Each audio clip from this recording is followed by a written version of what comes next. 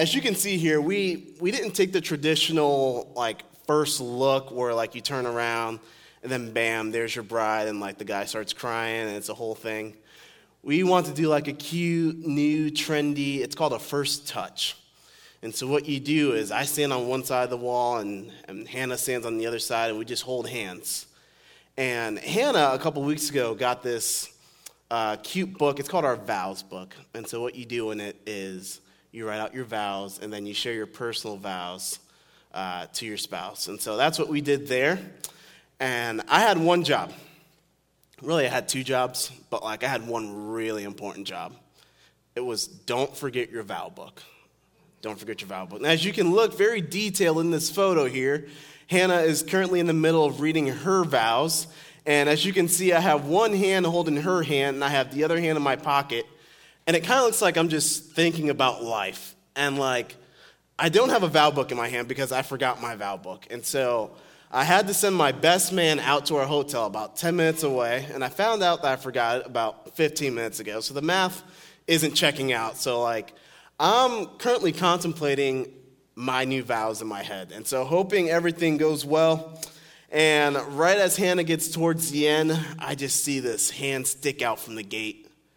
And it's my vow book. And as you can see, the gate is right there. So all Hannah has to do is just look up and notice I forgot my vow book. And it worked out perfect. And I kind of realized it was impossible for my vow book to get there. And I had to trust that my groomsman was going to haul. He was going to break a few laws speeding, but I had to trust that he was going to come through with that vow book. And so today we're going to be talking about what it looks like to trust God with the impossible. Now, some of you guys are here today and you're trusting God with the impossible. Maybe it's something like, your football team making it to the Super Bowl.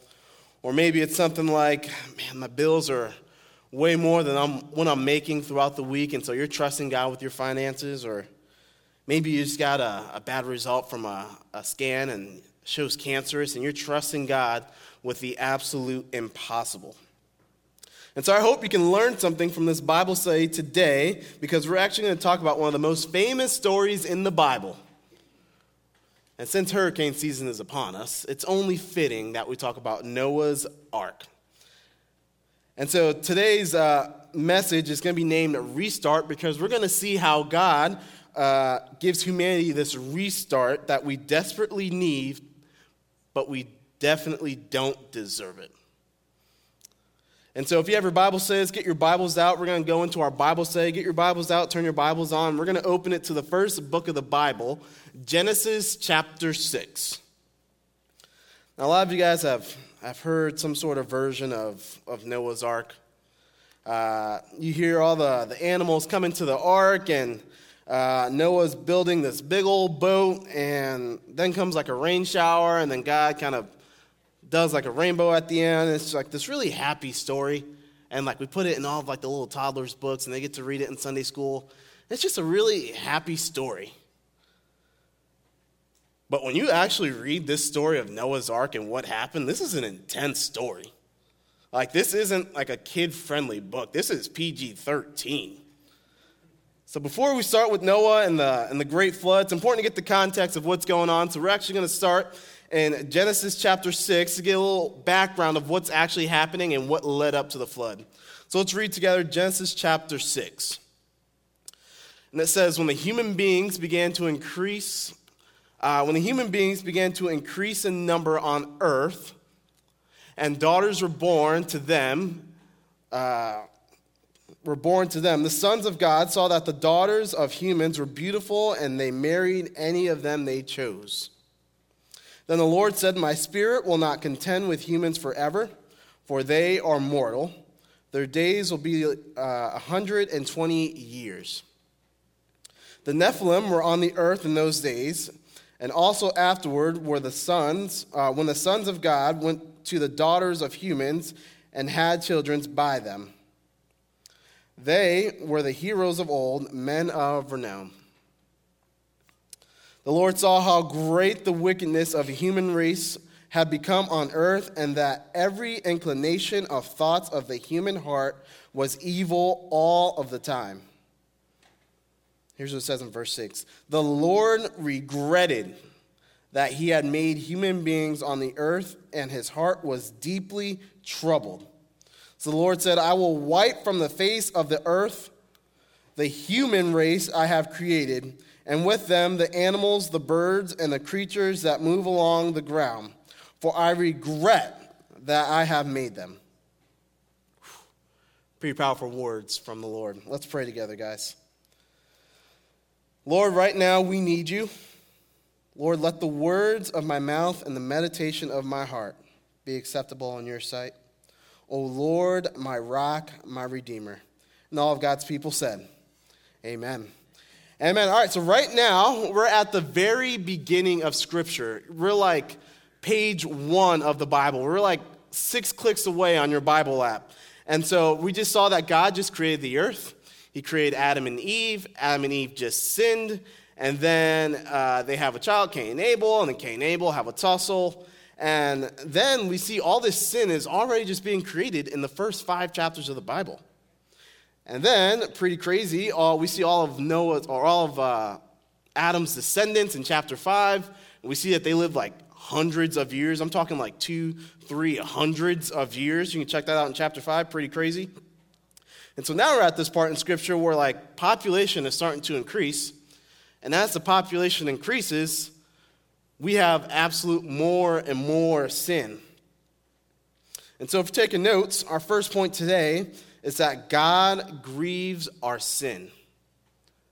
God grieves our sin. Listen to what it says in verse 5 and 6. It says, the Lord saw how great the wickedness of the human race had become on the earth, and that every inclination of the thoughts of the human heart was only evil all the time. The Lord regretted that he had made human beings on the earth, and that his heart was deeply troubled. In another version, it says that the Lord's heart was grieved. The Old Testament was written originally in the language of Hebrew, and the word for grieved in Hebrew describes what an abandoned wife feels if her husband leaves her. Imagine a young bride with anticipation and excitement because she's found the guy that makes her feel special and will love her the rest of her life, just to find out that her husband leaves her at the altar. That's how our sin makes God feel. It's this hollow, this sick, this empty, this painful feeling. Grief is an important thing. It's very important. Some of you are in the room right now, and you've either gone through grief or you're currently going through grief in your life right now. Man, but it's that feeling, do you grieve your sins? Do you grieve your sins the same way God grieves your sins? What would our life look like if we grieved our sins, if we had that hollow, that sick, that painful feeling when we sinned or when others sin in our lives? And so God is grieved because sin is making its way through human race like a disease. And Genesis 6, it says that the thoughts of his heart was only evil continually. And so the Lord determined to stop that. He had enough of it. So sometimes we can grow up in church, or we've been going to church for a while, or maybe not too long at a time, and we can have this distorted view on who God is if we're not reading Scripture and interpreting Scripture properly. Because if all we know is that God is so loving and we can do whatever we want because God loves us, then we don't have a full and complete view of who God is. See, God is completely wiping out the earth because of the sinful people he created. I don't know about you guys, but does that sound too loving? He's wiping out the entire earth that he created, the people that he created. Think of it this way. What if someone you love is just getting destroyed by cancer? They just got cancer, and man, you take radical measures like chemotherapy, which is this very violent process to cleanse that person you love from cancer. And if you think about it, that's what God is doing right here in Genesis chapter 6. God is doing that with his creation. He's a just God seeking justice for the brokenness in the world. All right, so that's everything that took place before the flood, all right? God's ready to destroy all of mankind. He's wiping all of them out except one man and his family. And you guessed it. We're going to read about in Genesis chapter 6, verse 8. It says, "But Noah found favor in the eyes of the Lord. These are the generations of Noah. Noah was a righteous man, blameless in his generation. Noah walked with God. And Noah had 3 sons, Shem, Ham, and Japheth." If you guys are in the process of selecting a name for a child, some of you guys might be, I personally recommend the name Ham. I think it's pretty neat. Maybe like the cool kids in school will call him Pork Chop or something like that. So I highly recommend the name Ham. I think that's an awesome name. Maybe Hannah in the future. Ham, keep it on the list. All right, so these verses are so important. So if you're taking notes, our second point is that God favors the obedient.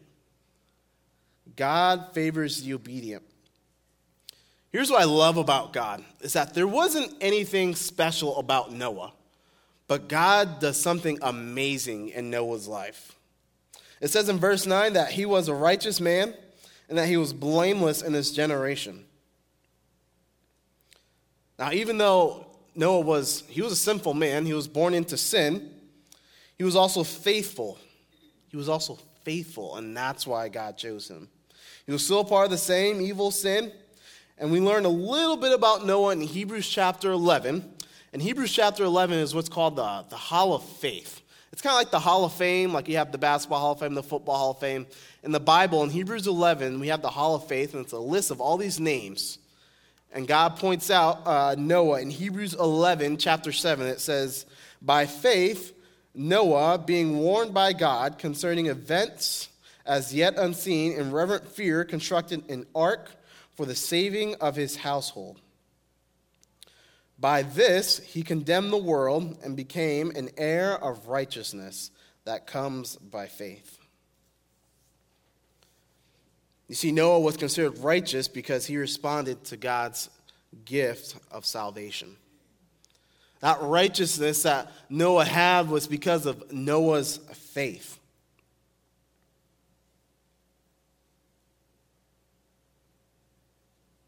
That's the way we become righteous, is by accepting God's gift of salvation.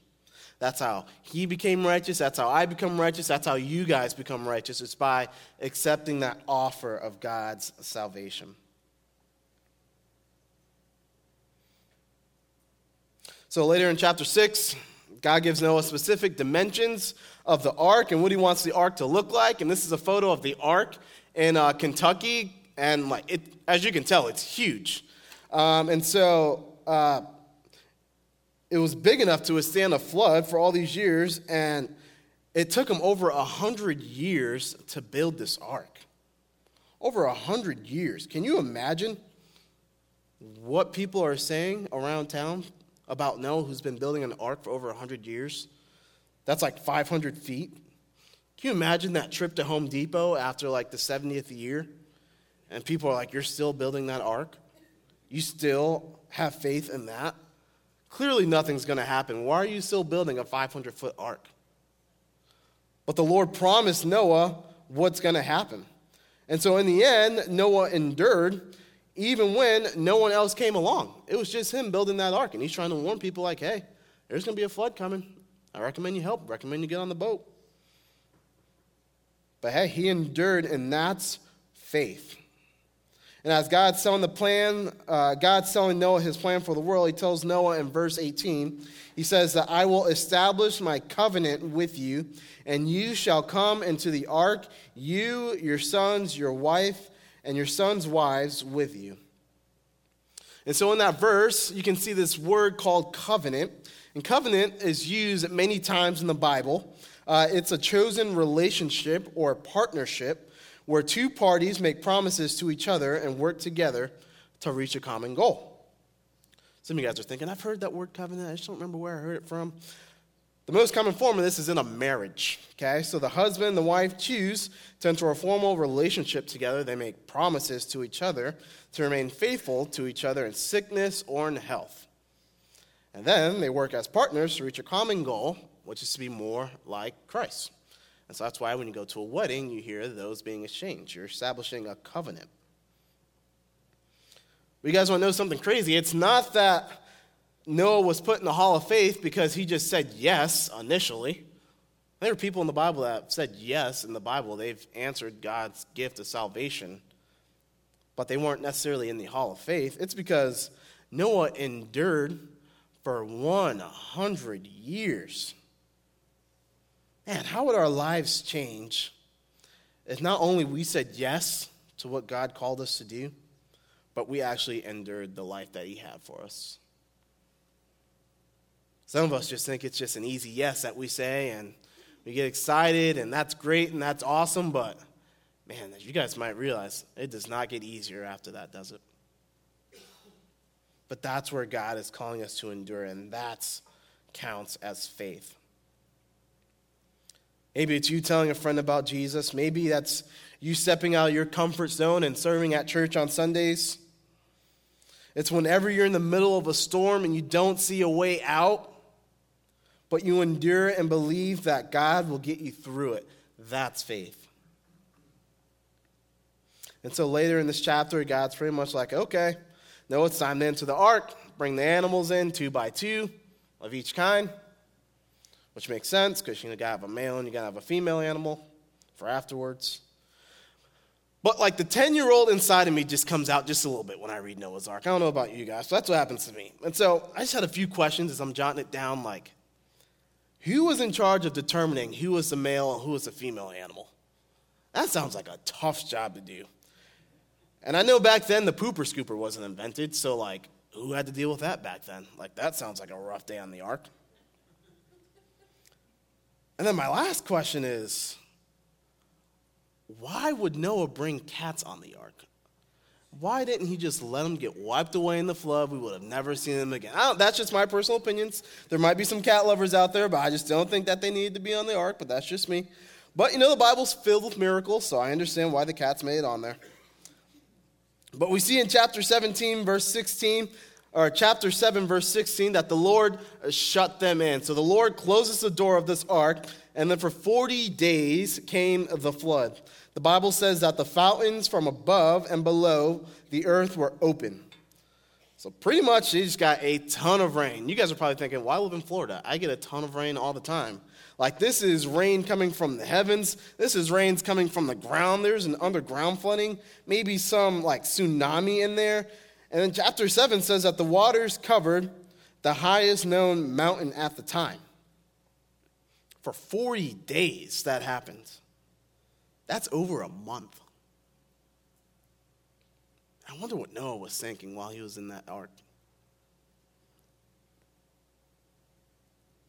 Got to around day 35 and realized, man, I just don't think this is ever going to end. Maybe he was like, all right, God, it's been over a month. You promised me that you'd establish your covenant with me, but I don't see anything. I just see a ton of water still. I don't know if I'm ever going to make it out of this storm. That might be some of you guys here in the room. I know it's been me sometimes. All right, God, I've been battling with depression for 2 years. You tell me there's going to be a way out, Lord, but I just haven't seen it. Or, Lord, it's been a few years. I'm still struggling with this addiction. I still can't break it, Lord. But some of you guys might be on day 39 and you have no idea. Day 40 is coming right around the corner. But it's a follow-through that determines your faith. God is a promise keeper. It says in the beginning of Genesis 8, it says, but God remembered Noah. But God remembered Noah. Isn't that such a great hope? Such a powerful statement. God remembers you when you're going through that tough storm. God remembers you when you've been battling with that addiction. God remembers you when you've been battling with that cancer. God remembers you. And so eventually the flood's over, and the waters took about 5 months to go away, and Noah gets out of the boat. One of the first things he does is he builds up an altar. And the sacrifices every clean animal to the Lord, and as he's praising God and praying for the forgiveness of his sins, the Lord just smells a pleasing aroma. And as God smelled that aroma, he spoke to Noah in his heart and said, this is what he said. He said, I will never again curse the ground because of man, for the intention of man's heart is evil from his youth. So sure, God's not going to flood the earth again. God's not going to flood the ark, but God does send a new Adam. He sends a better Adam. He sends a new and better Noah. God sends his son, Jesus. And so our last point for today is that God opens the door through Jesus. God opens the door through Jesus. Picture this. As Noah's standing on top of that ark, as he's watching the animals enter 2 by 2, and as the animals are entering that ark, Noah knows that this is their only hope. Their only hope is making it through that door. And there's like a sense of urgency to get through, to get everybody on that ark. John 10:7 says, therefore Jesus said again, very truly I tell you, I am the gate for the sheep. I am the gate for the sheep. Now you guys might be thinking today, Jarvis, how does all this apply to me? Yeah, Noah's Ark's a great story. I love it. I've heard it many times. How does it apply to me today? If you're not yet a believer in Christ, I'd love to encourage you. I want you to know that Jesus is opening the door to have a relationship with you right now. Right here in this room, Jesus is opening the door for you to have a relationship with him. God sees our wickedness today. God sees our sinful hearts. And every time we decide to do something against God's design for our lives, we sin against God and we separate ourselves from God. But the good news is that God loves us so much that he sent his one and only son to die for our sins. And it's because of the death, the burial, the resurrection of Jesus that we're able to have a relationship with God. And all God wants for you is to receive him by faith. You said earlier, by faith, Noah was considered righteous. And so by faith, you are considered righteous because of what Jesus did on that cross for you. And if you haven't placed your faith in Jesus yet, God is calling you to do that right now. And if you don't know how, we'd love to help you take that next step and what that looks like for you. I'll be down here at the end of the service. Staff on here that would love to help you. What about for those who are living a Christ-centered life already? Those who are already accepted Jesus into your life. What does all this mean for me? This short little thing can be forgotten so easily, but who are we inviting to the ark? Who are you inviting to the ark right now? Think of someone in your mind. Maybe it's a family member, maybe it's a friend or a coworker. But who are you inviting to the ark? Who are we inviting to know Jesus Christ? And the beautiful part about sharing the gospel is that it's not just heaven only accepts one male, one female of every race and every nationality, but it's all who believe in Jesus. It's everybody. Man, who are we inviting to the ark? I don't know about you guys, but sharing Jesus can be a very hard thing. It can be hard sharing with our coworkers. Maybe we don't want to ruin the relationship. Maybe we don't want to have that awkward conversation, or maybe they won't like us after. But, man, I know sometimes it seems impossible, doesn't it? It seems like there's no possible way to do that. That's when we have to trust God with the impossible. Let's pray.